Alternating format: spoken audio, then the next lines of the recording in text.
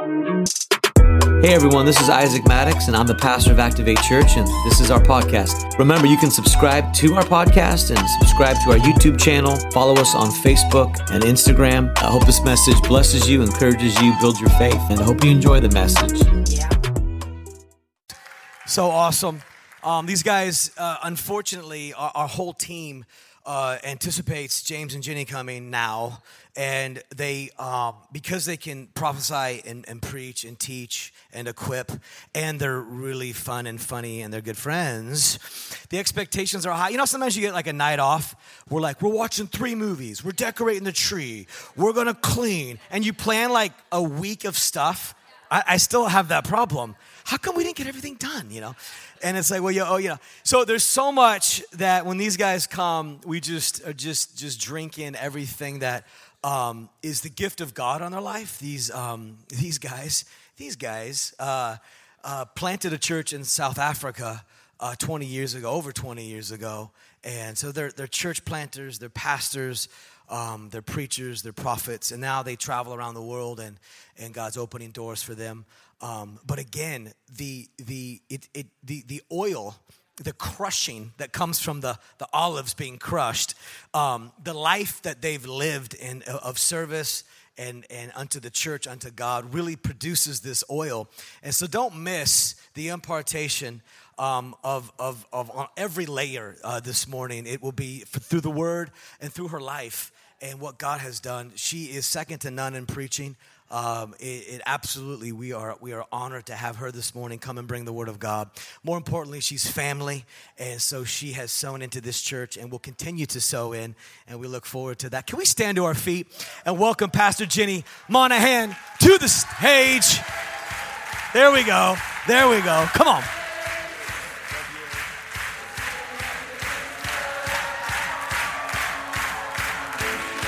I need to be 20 years younger. Oh, you guys are amazing. We just love this church. If James was here this morning, he'd just be amening. But it's a good thing he's not, because we struggle to share the microphone. So, it is true. We both have a lot to say. Whether it's all listenable, I don't know. But we have a lot to say. He's in Bend this morning preaching at Ignite Faith. But thank you for your love. Thank you for accepting us. Thank you that you've just welcomed us like family. We love your pastors with crazy kind of love. Pastors Carrie and Isaac are just amazing leaders, people of God, and you are so privileged to have them, and I know you know that, but we feel that privilege when we get to come alongside and see what God is doing in Kamaswashugal and through their ministry in their life. You've got these fireballs for God right here in your midst, and we're just so honored to be a part of what you're building here. So thank you for having me today. It's not always preferable to have a woman. And whether you have mixed views about that or not, toughies, I'm the one with the microphone today. But it's good to be with you. And I just want to dive right in. Forgive my voice, although this might be preferable to my normal voice. I'm sure if my kids were here, there was one time when my oldest, he has provided me with countless illustrations through the years. People wonder if I have any children other than Christian. I actually do. I have Jordan and Ethan, 3 boys, and a girl named Gracie. But Christian has been they're all so interesting, but he's definitely been more on the cutting edge of vocalism in our family. I remember one time he had gotten several, should I say the S word, spankings in a day. His life wasn't going the way he thought it was going to that day. And I was reprimanding him again. I was saying, Christian, don't do this. And he just turned around. He was probably all of 6 years old and says to me, Mom, I'm tired of the sound of your voice. And I just said, so am I. So am I. So if you're tired of the sound of my voice, this might be preferable to my normal sound, but it is what it is today because the great Northwest has given a gift that just keeps on giving here to me. But we all have things in our life that haven't gone the way we thought they would.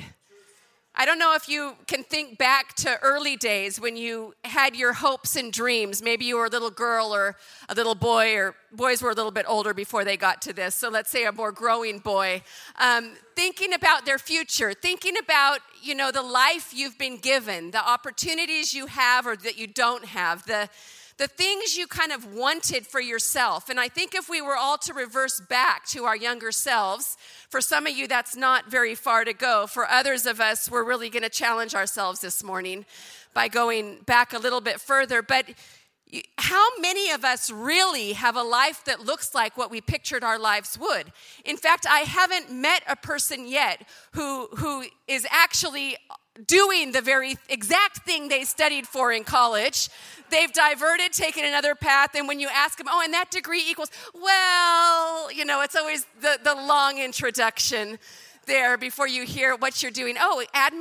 You're doing admin, and your degree was what? So how's that related? No.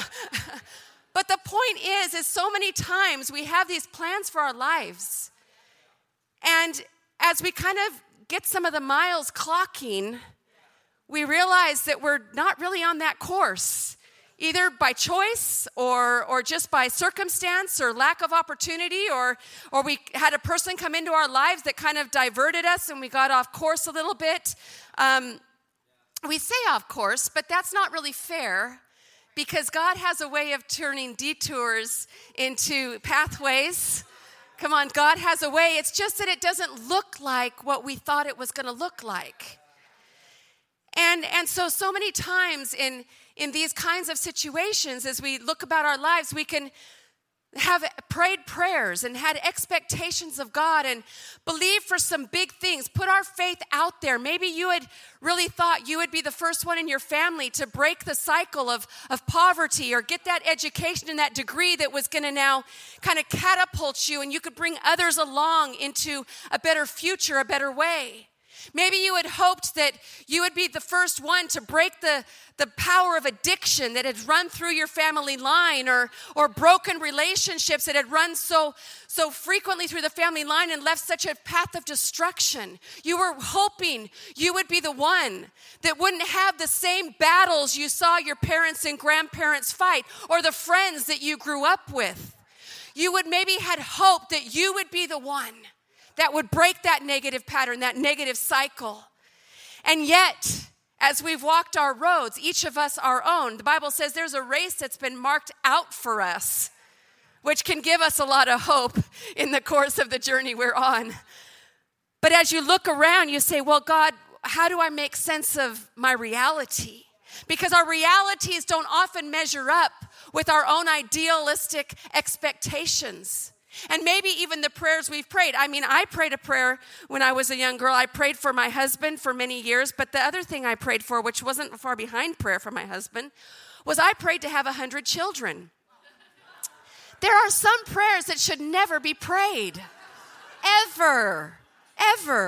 I had 3. I did want 4. It's funny because I needed a miracle for my husband to want to have 4.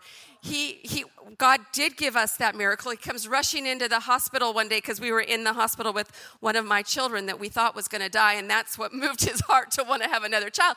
He comes in, he says, well, Jenny, God's spoken to me, because, we were always arguing about this 4th baby. I wanted it, he didn't. And I had to get to the point of recognizing that the voice of my husband was God's voice to me in this, and that if he was saying no, then I had to accept from the Lord that was no. And so I said to God, okay, God, I'm not going to bring this up to him again, because every time I do, it's just causing friction and fighting and tension, and I don't want to have another baby anyway under those conditions. I mean, right, ladies? Not under those conditions. So I gave it to God, and it was actually months later, our little Jordan had this terrible accident. He was little. He was 3.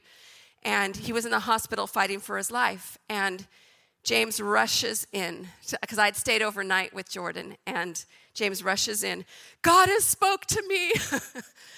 We can have another child. We can have 4, 5, 6, 7, 8. I said, whoa. My prayer was coming back on me. I expected him to count up to 100. But we have these ideas when we're young of what life's going to be. I thought 100 would be easy. Parents, your one isn't easy. I've seen them running around here. But sometimes when we have had prayers that we've prayed that have gone unanswered, we can get to feeling like God is a God who doesn't keep his promises. Can we just be honest today? When we have prayed prayers for healing and someone has passed away from sickness, when we have been standing, believing, putting ourselves out there, putting our faith out there, doing everything we know to do as we see in the Word of God most of the time, as much as we can, and still nothing shifts. We get disappointed. Our expectations aren't met. And we find ourselves in a place of just the next time just not reaching quite as far. Because we don't know if God can be trusted. We don't know when we sing these songs, God can do anything, miracle worker, way maker, light in the darkness. We're like, that works great on a Sunday.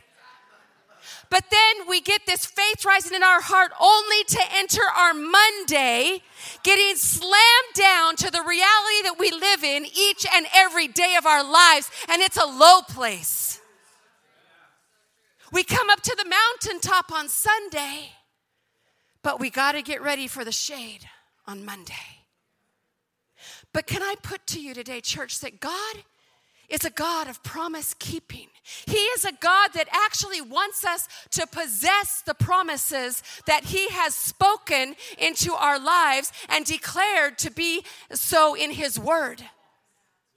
God doesn't want a promise in our life to be something that we just hold on to see us through dark times, to get us through the evening and the night seasons. Yes, promises do that, and we thank God for that.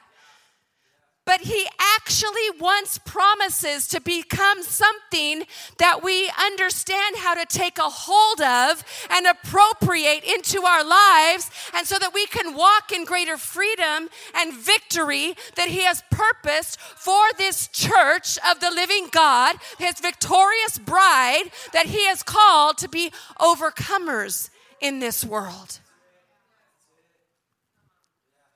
God does not lead us towards something he has no intention of materializing. He doesn't toy with our emotions. He doesn't taunt us. He doesn't tease us to the point where we just think, God, are you real? We've all had seasons where we question. But what you need to know today is that God has every intention of performing the words he has spoken over your life. He is well able, he is willing, and he wants to do it. He wants to do it, and your faith will not be misplaced when it's securely anchored in him. When it's anchored in him. Your road may look different than you thought it would. It may look like it's been a detour. It's got pit stops. Deep potholes. Some of you are like, in Johannesburg, we have potholes, but we have broken infrastructure. So our potholes actually become sinkholes. It's break your car kind of hole. That may be your life story, but your road's not done. Because there's a race he's marked out for you. And it's a race that includes the fulfillment of the words he has given you. And so today, if you'll let me, I just want to speak some things into our life that will position us greater to possess the promise. Because you know that when the children of Israel were promised the promised land, we have no greater picture in Scripture than this. It's actually called the promised land. So you can just attach every promise for healing, for financial provision, for protection, for wisdom, for relationships that are mended, for a marriage that's functional and working, not just dysfunctional and normal. We can actually attach all those promises in here to promised land. When God led the children of Israel into the promised land, they didn't instantly take hold of everything that had been promised. There was a circumcision. Then there was Jericho. Then there was the Ammonites. Then there was all these other ites. That year by year by year, they had to pick up weapons, fight a battle, or go with worship. They had to use the tools God gave them to begin to expand their territory and take more and more of what God has. And yet we as a New Testament believer, we get frustrated and irritated when we don't get the instant blessing of what God said. Well, he spoke the word. Why hasn't he done it? We forget that we have a part to play in this. Where is a cooperation? When I married James, he gave me a Bible that said, Jenny, you can have as much or as little of God as you want to. Take as much as you can get. And that is so true. My relationship with God, the rate at which that accelerates is not about God. Every time I come to him, he speaks. Every time I come to him, he's there. Every time I engage with a worship service, my heart's changing. Every single time I offer up a prayer, even if it's just Jesus, every single time he is faithful to do his part. So the measure I'm experiencing in my life has nothing to do with him and everything to do with me. In fact, the part that has to do with him is because of his grace and mercy toward me, not because I earned it. So we're going to turn to the Bible. Can we do that? 4 ways to position us to receive more of what God has so that we go to Jesus having possessed some of these things he's spoken over your life. 2 Kings 4. There's a beautiful woman here named a Shunammite woman. We don't actually know her name. I typically like to name people, but today I'm going to stick to scripture. You know, Shunammite woman, it's not our favorite word to say, but we like this girl a lot because she shows us some amazing things. She's actually a woman who married really well. She married money. Now, I know that's not our most important value. My father's sitting here today, so I have to say these things, that money is not the most important value. We are concerned about inner beauty, not just outer beauty. These surfacey things, there's more to people than that, and there certainly is. But, they say that money doesn't buy happiness. I just really want to be given the chance to prove that for myself. Because every time I can spend a lot of money, I feel really happy. I know it's not the only thing, but can we just be honest? It sure has bought me happiness a few times. And I think I could do with more of that. But the Lord knows. The Lord knows. So she married really well. She married into money. She married a much older man. He married well because he married a much younger woman, which, that's still a thing. And she was a notable woman. She was respected in the community. She had found her place in society, a place of influence and respect, even amidst a societal scourge that she could do nothing to overcome. And that was simply this: she was barren. She could not have a son. And it's one thing in today's culture to be found to be barren. We have interventions and medical things that can be done. But in biblical times, if a woman was found to be barren, that was seen to be something only God could reverse. But it was taken a step further so many times to be that something that rather God imposed as a punishment, that there must be something wrong in your life. Now imagine you were in a community where every time you were looked at, I wonder what it is. Has she figured it out yet? I know none of the women in this church do that because this is activate. This is activate. But the woman in this Shunem hadn't got the memo yet. And she had things to overcome that were very ostracizing for her, and yet she had found her workarounds in life. And this is where the story picks up. 2 Kings 4. 8-17. Once while Elisha was in town, I got to stop again. Elisha's the prophet of God. Jesus has not yet come. So prophets were the representation, the voice of God on the earth. Not like us new covenant believers that have the Spirit of God living inside of us. We hear the voice of God. How many know we were designed to hear the voice of God? You were designed to be in fellowship with God, designed to be in constant communion with God. But this is Elisha, and this is a big deal because he's the man of God at this time. While Elisha was in the town of Shunem, I didn't get very far. I need to get further this time. Come on, work with me here. He met a rich woman who invited him to her home for dinner. Thanksgiving dinner had already happened. The family dynamic had already settled down. That's why she was open to having a guest again. I'm just saying. After that, whenever he was in Shunem, he would have a meal there with her and her husband. Sometime later, the woman said to her husband, "I'm sure the man who comes here so often is a prophet of God." We think, duh. Right? Duh. But isn't it interesting? He had probably never given her a prophetic word yet. She just knew that if I'm going to hear anything from God, it's going to be when I'm close to this guy. Why don't we build him a small room on the flat roof of our house? We can put a bed, a table, a chair, and an oil lamp in it. Then whenever he comes, he can stay with us. Then don't you love her forward planning here, women? She knows exactly what she wants in that new room before it's even built. She has got that thing designed. She knows where the kitchen is, how that close it is to the bathroom, and then where the air conditioner also sits and the fan. Those are important things. She's got it figured out. So here, where am I? Okay, the next time he stopped at her house, he was in town. Then whenever he comes, he can stay with us. The next time Elisha was in Shunem, she had already done this. She had built the house already. He stopped at their house and went up to his room to rest. He said to his servant Gehazi, "This woman has been very helpful." You know, sometimes we forget that pastors are people too. I remember the many times that people went out of their way to help me. They saw me.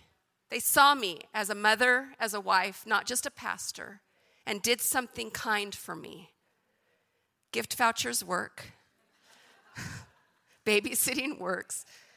I remember how loved I would feel because so often, and I just want to put this plug in for your own pastors, we get used to relating to them through their function and their role. But they're people, and they have the same struggles as you. And yet they stand up here and pray for God to intervene in your struggle when you don't even know what their own is. And so I love that Elisha says she's been so helpful because every person that's laboring for the Lord in any capacity needs those who will come alongside and be helpful. You might get to be those people in this church. Have her come up here to the roof for a moment. And she came. I'd like to mention she came to the room that she had built, the room that she had established. Had she not built there'd have been nowhere to come. And Elisha told Gehazi to say to her, "You've gone to a lot of trouble for us, and we want to help you. Is there something we can request from the king or the army commander to do for you?" Elisha wouldn't have promised something he couldn't deliver on. The king and the army commander are the highest authorities in the land. They had the power to shift wealth, to provide protection, to increase wealth through trade. I would have snatched that up, that offer right there. If you've read ahead on the scripture, I would have been, oh my word, thank you. God has answered my prayers. I think I love this woman more because she didn't.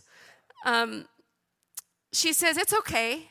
I've got everything I need with my relatives nearby and more." I just added that.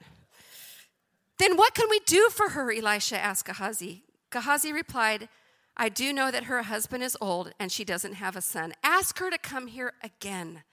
Elisha told his servant. He called for her, and she came and stood in the doorway of Elisha's room. I'd like to put to you that the doorway is the place between all of your past experiences, the realities that you've incurred up to this moment when God calls you again to a place that you have built through your sacrifice, through your offering. You've poured out yourself, and he's called you to the doorway. And there's a threshold in every doorway of stepping over into the more of what God has. But everybody has a choice if they're going through. He called her, and she came and stood in the doorway. Elisha said to her, "Next year this time, you'll be holding your own baby son in your arms." "You're a man of God," the woman replied. "Please don't lie to me." But a few months later, the woman got pregnant, and she gave birth to a son, just as Elisha had promised. I want to glean 4 things that position us to possess our promise out of this passage of Scripture. The first one is, she would have never possessed her promise. Now, when I say these words, think of the things God's spoken to you, things that are still unfulfilled in your life. She would have never possessed her promise if she hadn't got in closer proximity to hearing the voice of the Lord. Everybody else in that town was content with going to the temple or wherever it was that Elisha ministered. Maybe it was just the marketplace as he passed through. Everybody else was content with that measure of closeness to the things of God. But there are times in every believer's life, especially for those who have been a believer for a long time, where there comes a dissatisfaction with the level that you have become complacent with regarding the presence of God in your life. We all know what it is to come to church, to lift our hands, to say amen at the right time, to cheer on the right person, to do this, to that, to do our community service. We know what it is to find a groove and a rhythm with those things in our life. But there are times in life where in order to get the breakthrough you need, in order to find a promise fulfilled that has been a long-standing thing, you are going to have to go deeper. You are going to have to find another gear. You are going to have to come higher. And the only place to go is up to the rooftop, up to the place where you have built a special place where you can hear the voice of the Lord. Apart from the noise, apart from the social media, you shut it all out and you say, God, I have to have more of you. How do you get more of God when you've already got so much? There is only one way. It is spending more time with Him. More time. That's how you accelerate a relationship. Actions, words, time. That's how you get closer.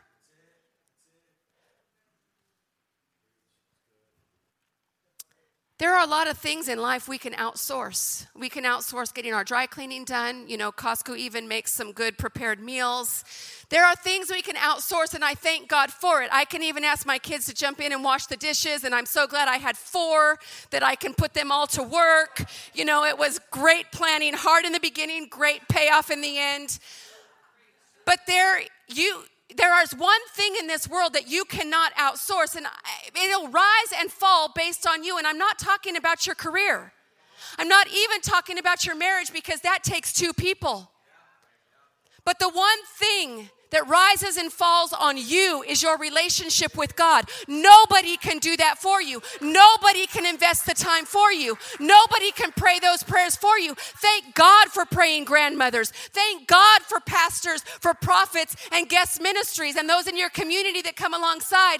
But as much sympathy and love and quoting of a scripture that somebody else can impart to you, nobody else can spend the time with Him for you. Nobody. And you know, as much as I preach this point of abiding, it never gets old. And I actually think the older a Christian we are, the more we need to hear it.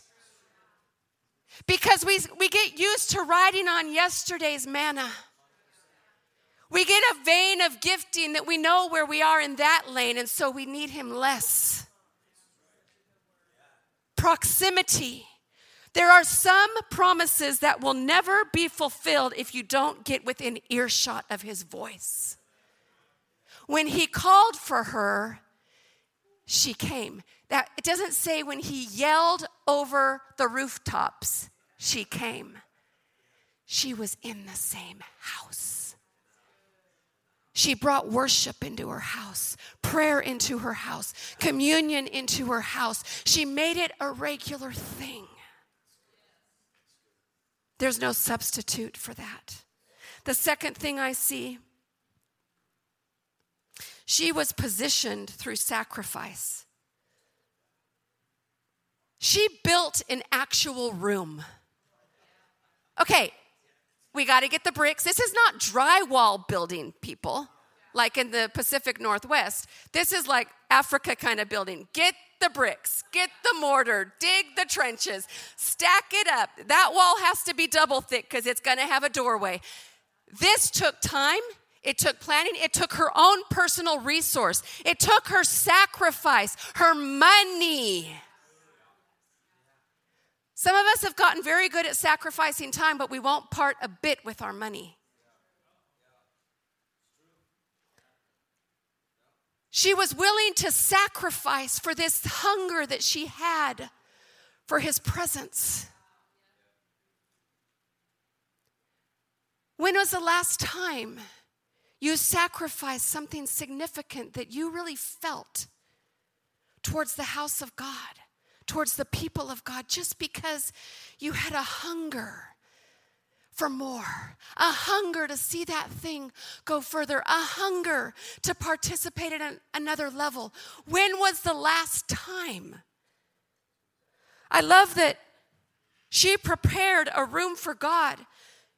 If she was looking selfishly, she would have rather prepared a nursery. She would have rather been buying a crib and a rocking chair and a nightlight. She built a house for God in spite of the emptiness that was in her own life. She didn't lift up her empty arms and say, God, here's my promise, fulfill it. Where's the breakthrough? Where's the miracle? She said, God, here's this empty space. What can you do with the emptiness that I'm bringing you? The brokenness, the things that haven't worked in my life. What can you do with that, God? Because if you can do something with it, use me for your glory. She didn't have to understand her season to move forward with God. So many times we fight to understand. We wrestle with God. We even say things like, well, I'm just processing that right now. I'm still processing some things. We wrestle. We struggle. That unanswered prayer. Why did that loved one not get healed? Why did my child have that learning disability? Why me? What did I do to deserve that? How come them? They got it. I didn't. She didn't have to understand in order to move forward with God. Because when you understand that God holds understanding, it is not always for us to understand.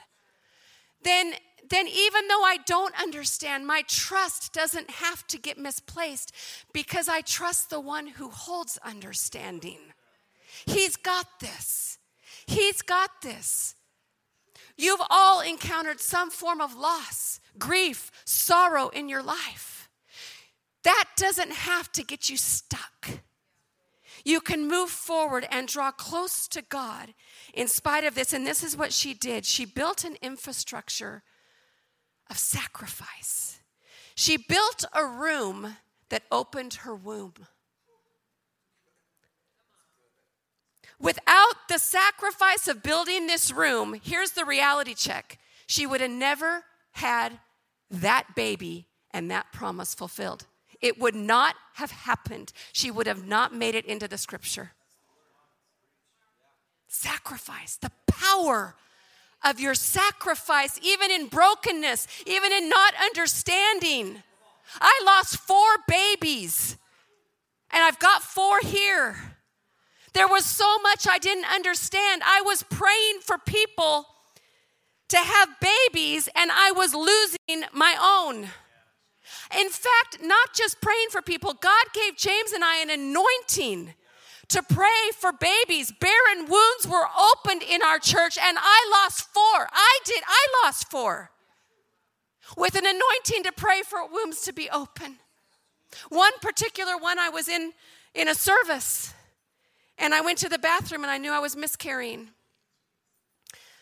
But I still had a role to play in that service. So I walked back in. I did what I needed to do. And when we hit a worship song, I just lifted my hands and poured out my heart like, God, not again. And I left that meeting, went to the hospital, and had a DNC. You can do hard things, church, when your heart is geared in proximity towards the one who is worthy of your sacrifice. Now, we could sit and say, wow, I can't believe the people of that church. Nobody knew. That was between me and God. And you know what? As hard as that was in that moment, God was enough for me. He was enough for me. Because he'd already had the sacrifice of my whole life. Why would I stop now? We've got to be able to get past the suffering, the hard things, the things that we don't feel like are fair. We've got to be able to get past those and move forward with fresh sacrifice to say, God, my world's not perfect, but you still have a place in it. I'm running out of time. Sacrifice is such a foreign thing. Thank you. Thank you. These days, sometimes we confuse suffering with sacrifice. We think that because we're suffering, that's our sacrifice. Some of you feel right now that getting here to church is your sacrifice. It's not. It's just part of the torture. No, I'm just kidding. I'm only pertaining to myself speaking, not the rest of this. This was all the blessing. No, we have diluted sacrifice to the point that if we do any little thing like tip God instead of tithe, well, that's my sacrifice. Oh, we've come to church. Oh, I've served at the Christmas thing. Instead of having that hunger that says, I'm going to get in proximity because anything could happen anywhere by anybody. God could speak to me. God could do something. There could be something that ignites my spirit that changes my world. But oh no, they need 100 volunteers. I better just go. I better just be. What? We got to find another gear on sacrifice. I remember one time when God challenged, or not challenged, we saw a need actually in our own church of a family that needed a car. We had a car. It's the first new car we'd ever bought. We thought it would work perfectly for our family. It wasn't kind of turning out as we had hoped. We were just getting more and more kids. They just kept coming. We couldn't figure out what was causing it.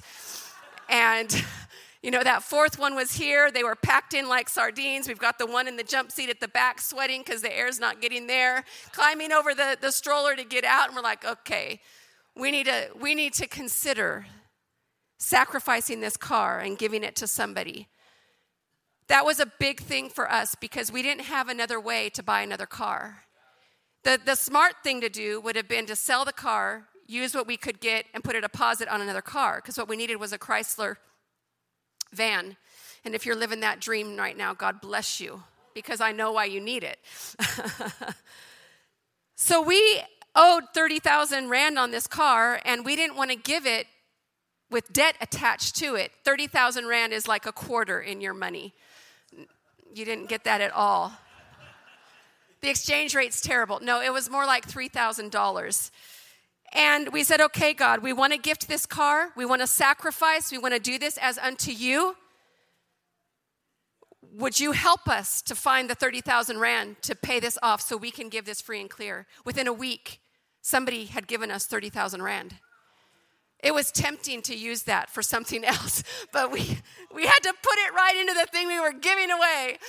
And we did it because we said, Lord, this is our sacrifice. You're worthy of that. What are we scared of? Are we scared that it's a risk to sacrifice to God, that he's not going to give back to us? Are we worried about the what ifs? What is it that holds us back from sacrifice? Because if we understood the power of sacrifice, if we understood that sacrifice sets the stage for a miracle in your life, we would be sacrificial people all the time. We wouldn't hold back when the call comes. No matter what's going on in our life, we would say, God, how can I give? Sure enough, we gave that car, and within 2 weeks, we had been gifted with enough money to go out and buy that Chrysler Voyager. God came through for us every time. I think about the first fruits offerings that used to happen in church. Every year come November, we could expect to have our bank account emptied, because we would be going to church. God would move on our heart to give sacrificially, and we would do it every time. And I remember we're like, God, how are we ever going to get a foot up in this world? We give away everything you give us. And one year God said, this year don't give, just save. And we're like, well, there's a new word. Within a year's time from that, God had brought in enough money for us to buy our first home free and clear. If we understood the power of sacrifice, we would never hesitate. We would never hesitate. Your sacrifice in the midst of your lack rises like incense up to the throne of God, because it's the language of heaven, and it releases supply. Supply. You want to take a hold of the promise? It's time to sacrifice. It's time to sacrifice. Some of you are sitting here today, and the breakthrough that you're seeking is going to require sacrifice at a level you have never given before. And I'd like to clarify, the place where your sacrifice is maximized is the house of God and the people of God. It's what you do as unto the Lord. You won't get to possessing your promise, for some of you, any other way. Any other way. Some of you are renting and you've wanted to become a homeowner. Here's my question. The question's not, what is God asking you? No, sacrifice doesn't have to be instructed as an obedience thing. It needs to be brought forth and given. It shows the heart. What sacrifice can you give? What can you do? Because God cannot ignore sacrifice. He won't. He won't. Third thing, we're going to move fast now. The Shunammite woman was positioned to take hold of her promise through willingness. You know, sometimes in life it's easier to accept the low bar, the mediocre bar, rather than go through the struggle and the wrestling of reaching for something higher. Because there's strain in the reach. There's strain in the reach. We pull limbs in the reach. We get strung out in the reach. Many of you know my story. I was sick for 17 years with debilitating chronic viruses that weakened my immune system and made me susceptible to a lot of other things. What you hear in me right now has nothing to do with that. This is purely the Northwest. I'd received words for forever about God wanting to heal me. I mean, you can imagine the position I was in as pastor and praying for people. People are getting healed. People are getting free from cancer. God's doing all kinds of miracles. And here I am, sick. It knocks your faith. It actually puts you to shame. Because how Do you reconcile? Am I doing something wrong? Am I not doing something? You know, you get words like, oh, I got a lovely book. Books. Don't give your pastors books. I'm so sick of getting books in my life. They're hidden messages from the people to correct something they don't like about you. Stop with the books. We're just going to let them hear directly from the Lord. They're capable people. They were made to hear his voice. We're going to let them do that. You know, but they always call into question your faith and your Christianity. And am I hearing God? How could I have such a blind spot to be this ambassador for the kingdom and to be living less than where he's called me to be? It's this disparity.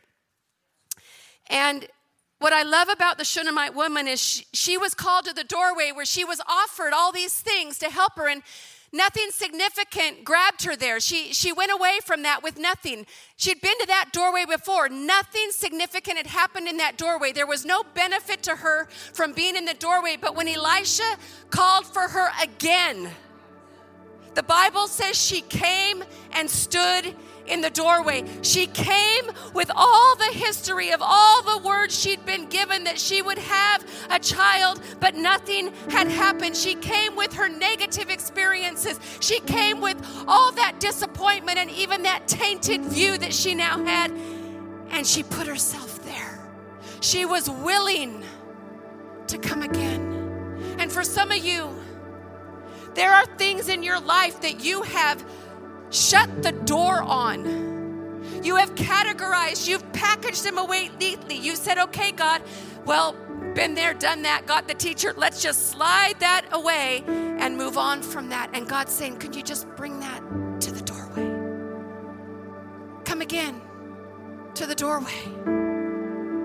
I remember when a prophet in 2020 came to me and said, God wants to heal you.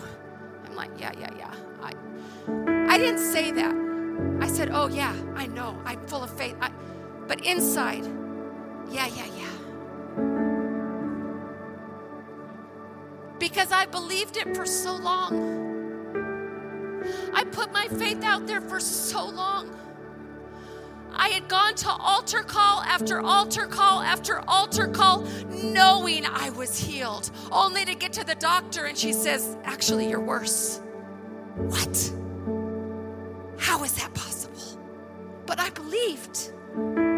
I got to the point every time I'd go to the doctor, I had to pray because it was getting psychological, because I got a bad report every time for 17 years.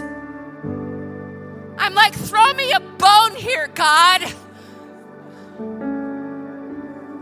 So my prayer shifted. Okay, God, but even if you don't, and that's another passage I'll preach sometime. But even if you don't, but could you just? But could today be the day? Could today be the day? Boy, Jenny, you're worse than I've ever seen. Really? I felt like this was better. No, not better. When I got the word to God wanted to heal me, she looked at me and she said, well, you know God wants to heal you, right? You have an assurance of healing.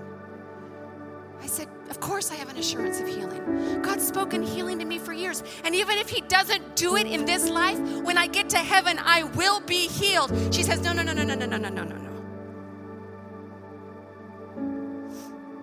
Sometimes we get so weary of the fight we've had for so long that it becomes easier to settle for eternity than to see the victory and the promise while we're here on earth.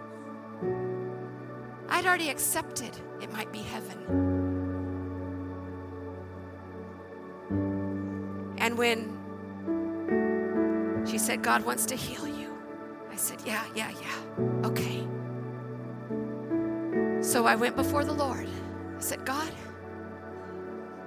I didn't know if this would be the time. I've done this before. I've stood in faith before. And what did God ask me to do? He asked me for a sacrifice. What was that sacrifice? It was getting closer, getting in proximity. And for a week, I carved out time. I didn't go to work. I didn't get on emails. I didn't answer phone calls. It was me and Jesus, because I needed a porthole to heaven this time. This time, if I was going to be in this doorway again, I needed to know that there was an anchor to hold on to that held me, whether he did it or whether he didn't do it, because I didn't want my faith to be shaken and irreparable. So I had to get close. I had to bring my sacrifice. I had to worship, pray, get in a zone, and seek his face. And can I tell you, church, that 5 days into this intense worship and seeking of the Lord, I found a gear I've never found in my life before. As a seasoned, mature believer, I thought I had done all and was standing. I have learned that there is much more that we can all do. I found a gear, and I actually lost sight of what I was there for, that I was there for healing, because I was tapping into presence of the Lord like I had never known, and I knew I could not live another day of my life without that presence. I identified so much with what Pastor Isaac said. He says, once you tasted it, you can't untaste it, because you know there's a gear, you know there's a place, you know there's more that he has for you. But I love the response, and this is the fourth thing. Positioned for your promise through cooperation, because this woman, she's in the doorway and she says, don't lie to me. Don't get my hopes up again. Don't make me revisit something that I just don't have the wherewithal. I understand this girl. I get where she's coming from. Sometimes God calls us onto familiar battlefields. Battlefields we have fought on for a long time. Maybe in your marriage, maybe in that business that's just ticking over. Maybe in that relationship that's just not quite there. Maybe it's an addiction, something in yourself that you're wrestling. When God calls you back onto a familiar battlefield, it takes a lot of courage, because you know what it is to get bloody on that battlefield and to have lost. You know what it is to walk away unchanged, but worse. Familiar battlefields are hard battlefields, and they take our cooperation. And when God spoke to her, she's going to have a child. And she said, don't lie to me. She's not saying, God, I don't want to encounter your miracle. She's saying, I don't want to encounter more pain on the way to a miracle. But you see, when you come to the doorway, you aren't guaranteed the outcome.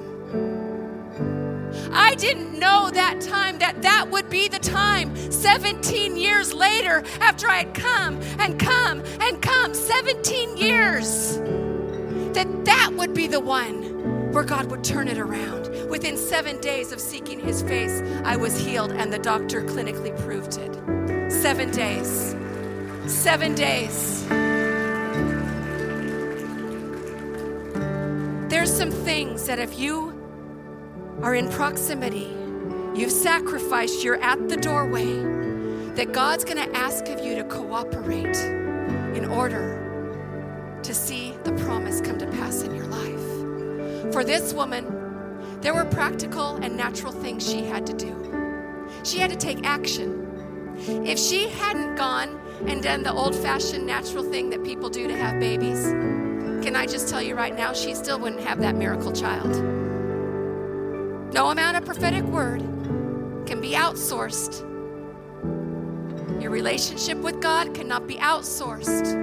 The action he tells you to do cannot be outsourced. It is yours to do. God has a part to play. You have a part to play. God will always do his part.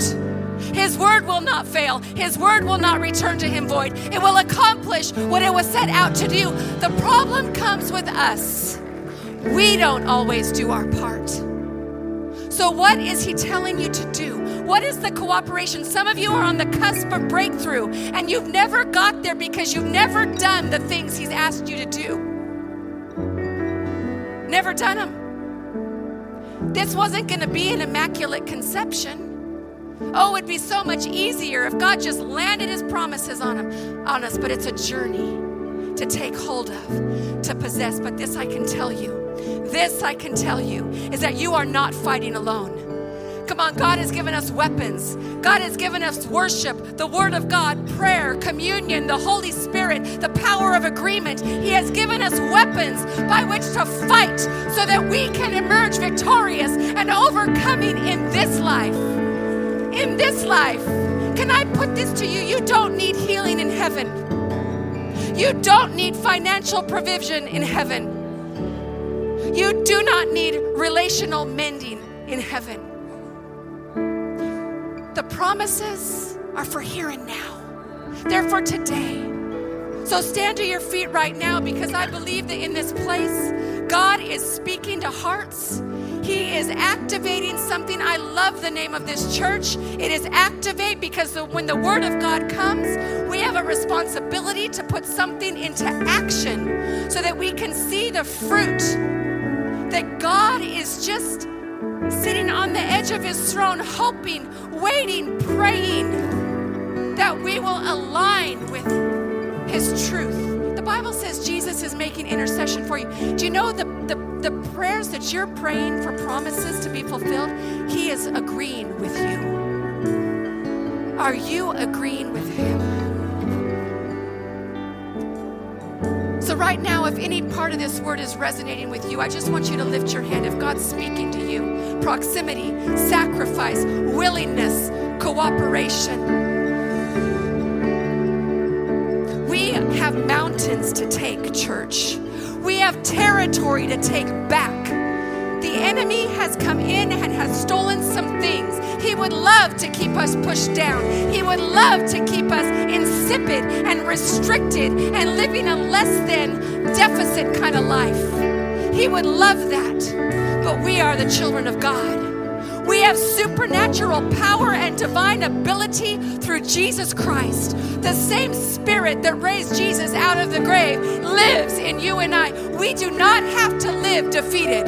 We do not have to live under it. We do not have to live as the tail and not the head. We are called to overcome in this life. We are called to see the promises of God come to pass in your lifetime for generations that follow your life. So right now I want to pray for us, because we need the Lord to help us. We need to strengthen ourselves in the Lord. We need to take up the weapons he has afforded us. The opposition will be fierce. The giants will be big. The terrain will not be easy. And you will have every reason to quit. And to say, well, he hasn't done it yet, so maybe he's just not going to do it, and we fizzle out. No. We have to push through until we see it happen.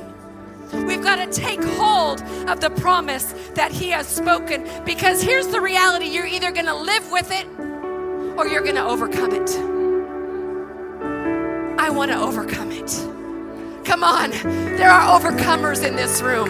There are overcomers in this room. There are overcomers. I just speak overcoming into your spirit. Victory, victory, victory. Overcoming. You are well able in Christ. You are well able in Christ to take a hold of everything that he has promised you. He will not disappoint. He will always do his part. He is faithful to the end. And so, Lord, I thank you for courage, for bravery, for perseverance and endurance in your people. That we would not fizzle out. We would not just be willing to let go of precious things that you've spoken. But Lord, we will arise in faith, push through the opposition, and take hold of that which you have destined and spoken over our lives. In Jesus' name we pray. In Jesus' name we pray. Amen. Amen.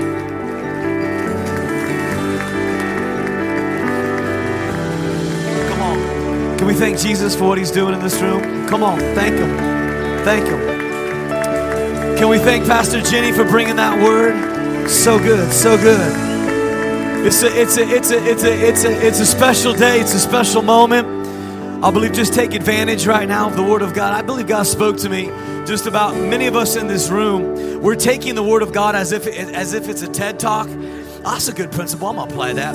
The problem is the devil knows the Word. Did you know that? Remember?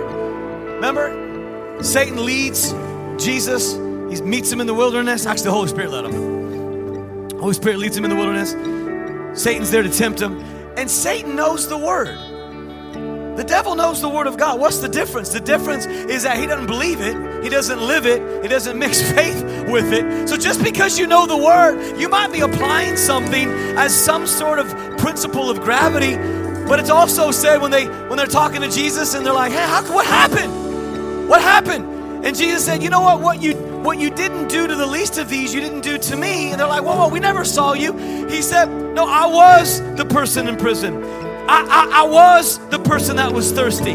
See, a lot of things that we're doing, we're just doing, but we're not doing unto Him. And I just saw this morning as you begin to hear the Word of God, she was not just preaching, she was prophesying, and she was putting I's and dotting T's that I believe had put some completion on some things that God had been speaking to you for a long time. And so today is the day of the Lord. Today is the day of salvation where we say, God, I want your word. I want to apply it, not just with application of duty and principle, but faith, as if I'm doing this unto you. I don't just raise my hands and praise God and be thankful.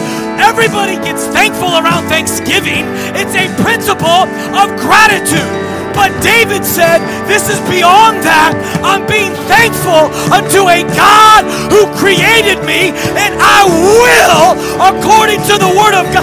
The devil knows the Word. As a Christian, this Word is life. It's food. And so I give thanks as if God is real and beyond anything. I thank Him for who He is. In this room, if that's you, take advantage of this moment of faith. It's where in your heart you believe. It's in your heart you respond. And I believe even as Chitty was preaching, I just saw Adam hiding in shame and guilt. And God was saying, where are you? Adam, where are you? And he said, I heard your voice and I was afraid. And some of you are afraid of the Word of God, because if you hear the Word and you go all in, you know He's going to mess you up. You're never going to be the same. He might use you. He might anoint you. He might stir up a gift and it scares you. But I'm telling you, this is the day where you say, God, I'm no longer afraid of your voice. I'm no longer afraid of the call. I'm no longer afraid of the sacrifice. Some of you have been afraid of the losing the hold on the balance and the sin and the stuff. You've made a perfect life of balance, and you know today that God's calling you and He's wooing you. And we break that fear of what it means to live sold out. You choose your heart. You choose your difficult, because there's nothing like serving God. I give up on myself. I give up on sin. I don't want to live for myself any longer, church. I want to go all in and say, God, I'm no longer afraid. I'm no longer afraid. I'm no longer afraid. He's not giving me a spirit of fear, but a power of love and a sound mind. Let it go. Let it go. Let it go. Let go of the fear. Let go of the flesh. Let go of the sin. Let go of the path. Let it go. Let it go. I loose you and let you go. I loose you. Hear the word. Hear the word. Whom the Son sets free is free indeed. truth will set you free. The truth will set you free. Worship Him. Worship Him. Worship Him. Worship Him. Every hand in this place. Every hand in this place. Throw it up. Throw it up in faith. Throw it up in faith. Throw it up. Worship the King of Kings and the Lord of Lords. Heaven's about to fall. Every hand in this place. Not out of principle, but out of faith. Oh, the Word of God. He's worthy. He's worthy. Oh, worship Him. Worship Him.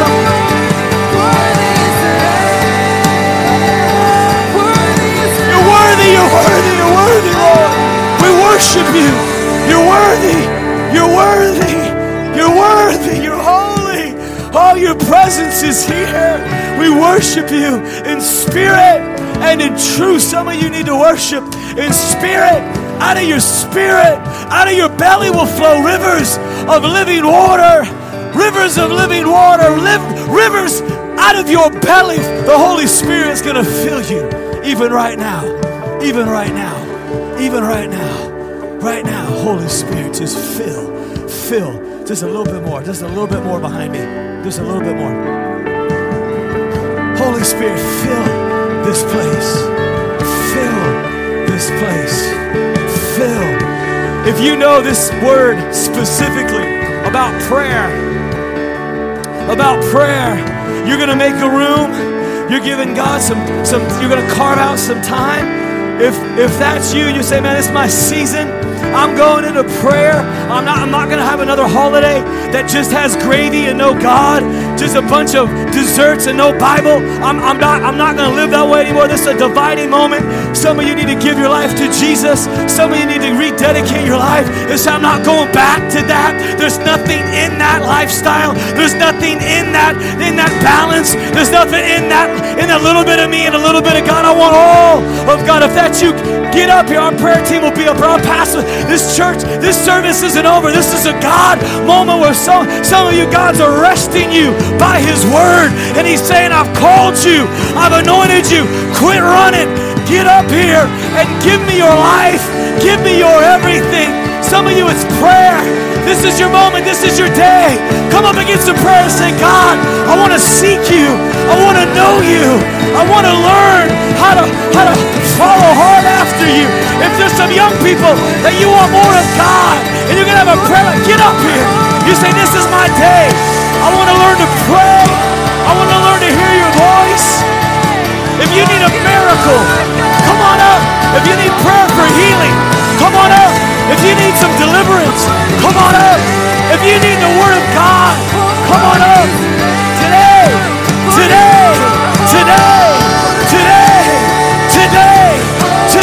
is the day. If you need some prayer, come on up here. If you're heavy, come on up. If you need some life, come on up. Get up here. Let the Holy Ghost fill you. Get up here. Get up here. Let Him set you free. Let Him fill you. Let Him anoint you. Get up here. He's going to set you free today. Get out of your seat. Break that fear. Break it. Break it. Break it. Break it. Break it. Today is the day of the Lord. Today is the day of life. Today is the day of the Holy Ghost filling you. Today. Holy Spirit, right now. Fill her. Holy Ghost, fill her up. Holy Spirit. Holy Spirit. Holy Spirit. Holy Spirit. Open up your spirit. Open up your spirit. Let the Holy Ghost fill you. Let the Holy Spirit fill you. The Holy Spirit's filling this place right now. Open up your spirit. He wants to commune with you on a spiritual level. The Holy Spirit wants to fill you. Receive the Holy Spirit. If you want to receive the baptism of the Holy Spirit with speaking in tongues, just put your hands up right now. Just put your hands up right now. Just put your hands up right now. Holy Spirit, fill this place. Fill every person right now with the Holy Spirit. On a spiritual level. Holy Spirit, just take it. Just take it. don't care who you are, where you're from. If that's you, just put your hands up right now and just let the Holy Spirit fill you. There's a power that comes when the Holy Spirit comes on you. Some of you, this is what you've been looking for. The Bible doesn't make any sense. You need the Holy Spirit. Jesus doesn't make any sense. You're like, I think when Jesus left, he said, you know what? Because I'm leaving, the Holy Spirit's going to come. And some of us don't even know what it's like to be full of the Holy Spirit. He just wants to come and fill you. Is Pastor Jenny still? Hey, you want to give that word to the worship team real quick? If that's cool. And here's the deal. I just think this represents a lot of us. We've tasted and seen, and yet there's so much more because God has ruined you. Sometimes people get around me and it's like, are you ever going to be satisfied? And the answer is no. I'm never going to be satisfied because I've tasted of heaven. I've tasted of some heaven. And this is a place where heaven can come to earth. And I believe there's a word just for our worship team is because they represent so much of that Davidic place that we come into church and you can get so much of what you I mean, how many times, if we started our church in our house, some of you were from back then, if we would have talked about a 30-foot LED screen behind us, we would have said that's all we need. And we would just feel the presence of God. There's so many things you can get in life and you're still like, it's really the presence of God that we want. In early service, I just felt a word for the worship team, and I don't know if there's other members that are maybe not up here, but I felt that God, I know you've just done an album or a CD, and I just believe there's a second one at least, probably more on the way, and I know there is, but I felt so strongly from the Lord that the power of that new sound that's going to come, not the first one, the new sound, there is a sound from heaven that God wants to see brought to earth. But the thing that's going to unlock that is your sacrifice. And it's not your sacrifice of hours and time for rehearsals. God is calling each person that's going to be involved with that album. He is going to call you into high level of personal sacrifice. It's going to look like something. It's something practical. It could be monetary. It could be some kind of a gift. It's something towards the house of God because there is a sound of sacrifice. There is something that is dug out of the ground of sacrifice and is brought forth. And there will be a bringing forth, but it will rise and fall on your level of sacrifice. And if you do nothing, that's fine. You're going to get a good sound. But if you are willing to put some personal things on the line, you will get a heaven sound. And there is a sound of sacrifice that He has intended for you. And so that's the word I had. Thank you, Jesus. Come on. We'll be done. What happens is we've all been in the service, especially if you've been in a youth service with a youth pastor like myself. We'd be going for a couple of hours. Come on, go all in. He ain't called you to be holy. If not now, when? If not you, who? And we just drop it. We just drop the nuke bombs and just keep. And it's just that. And you reach a point. It's comfortable. Then the Holy Spirit comes after that little pet. Not like black sin, but gray area kind of stuff. I just felt as you were preaching, that old thing just kind of stirred up in me. Especially when you establish a really good level of balance in life. I got my little hour in the morning. I'm proud of my hour. I'm so proud of my hour. Yeah, I'm like, yeah. And every once in a while, yeah, I'll just, 1 hour and a half. Isaac, you need more word to see what I'm doing. I'm like, no, I got it. I've been podcasting more. You didn't hear me. I want to speak directly to you. You know the thing, the sacrifice. I just love that. That speaks the language of heaven, or however you said it, the sacrifice. And sacrifice is different than suffering. Like, Isaac, shut up. Don't re-preach it. We want to get out of here. I know. Exactly right. But I just want to pray as we leave. Just 30 seconds. Just 30 seconds. The enemy would come and say, no, you need that. You need that time. You need that money. And what does he do? He sends you a verse that counteracts what God's speaking. That's how he tempted Jesus. He used scripture. So if he's calling you into prayer, he'll send you a verse of like, you need to be with your family and keep your kids in bed. And he'll use a verse, and that's why it gets confusing. That's why it requires faith. Because you go, you know what? I'm going to risk towards the scripture I believe God's pulling me out of, and I'm going to let go of this thing that I think I'm losing. You know what? I am losing it, but I want to lose it to gain what God is doing in my life. Because you could gain the whole world just because it doesn't leave your hand. I love that. Wow. You can take the boy out of the hood, but can you take the hood out of the boy? All right. There's a lot of hood people in here. Washougal. Like, what's that? What's that? Where's my farmers at? Let's just pray. We're people of prayer. We're learning to pray. And God is taking you. You know, we might do a series on it. We might not. Why don't we just be obedient and say, you know what? I'm going to start carving out time. I don't need to hear another message on it. Any message on prayer will encourage me as I walk in it. Just put your hands on your heart.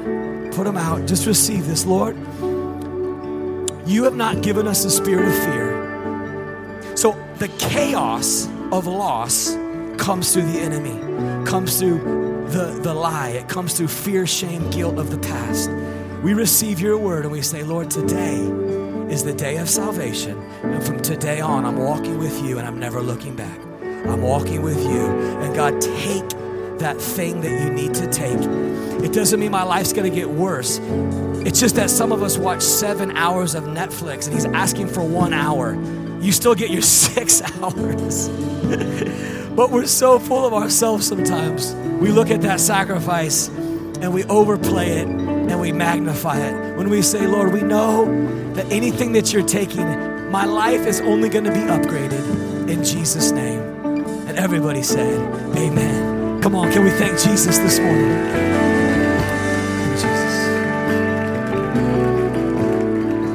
Like some of you are like, Isaac, you're lying about telling us it's an hour and a half service.